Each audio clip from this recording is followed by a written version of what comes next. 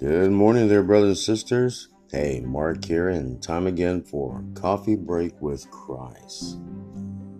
Thomas may have gotten a bad rap.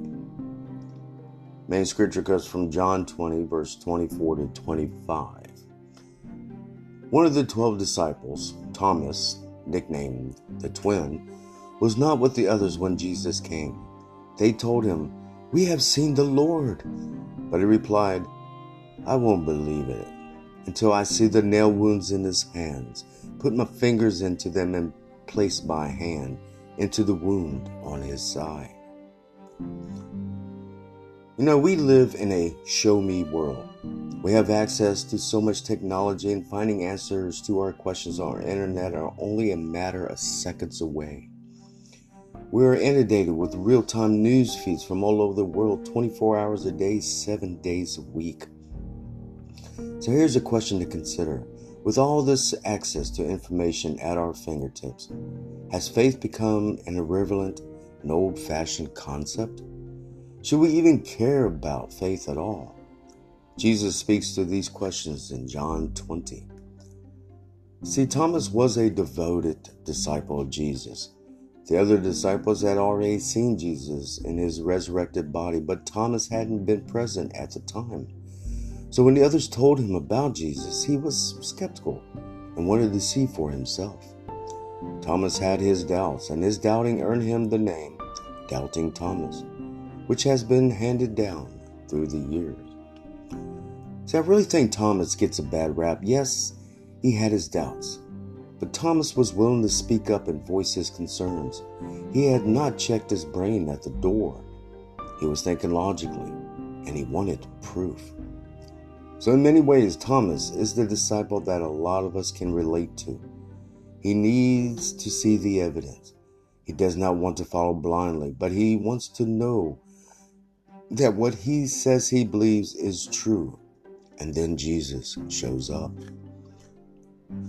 Have you ever had that happen? In your mind that Jesus is always there, but your circumstances and lack of faith keep you from truly embracing and trusting him. Can you imagine how Thomas must have felt when he saw Jesus and saw for himself the holes in his hand and feet from the nails on the cross? What a moment. Was he afraid because he had doubted Jesus? Was he feeling guilty because he had not believed?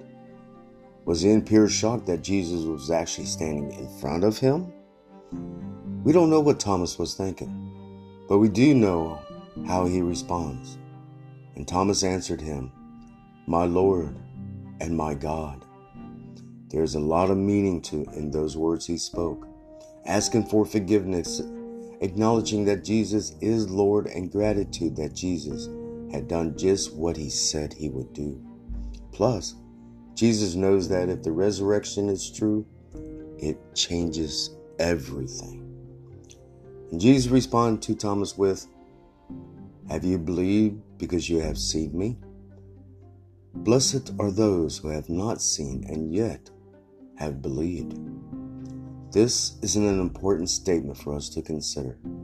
Jesus understood his doubt, but he used this interaction to reveal that it is by faith alone that anyone will be made right with God and experience the gift of his forgiveness and grace. It allows us to live with confidence that there is nothing that can separate us from the love of God in Jesus Christ. But apart from faith, it means nothing. You might be someone who is a bit skeptical, a bit unsure of your faith. You may have a lot of questions. Deep down inside, you want to know God. You want to know for yourself.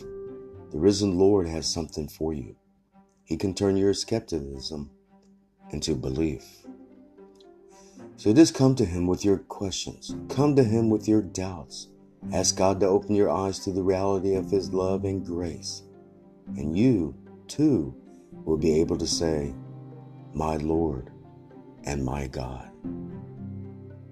Amen. All right, brothers and sisters, here's hoping all will have the most awesome, blessed, and groovy day. And always remember to keep our Lord and Savior, Jesus Christ, so very strong in your hearts.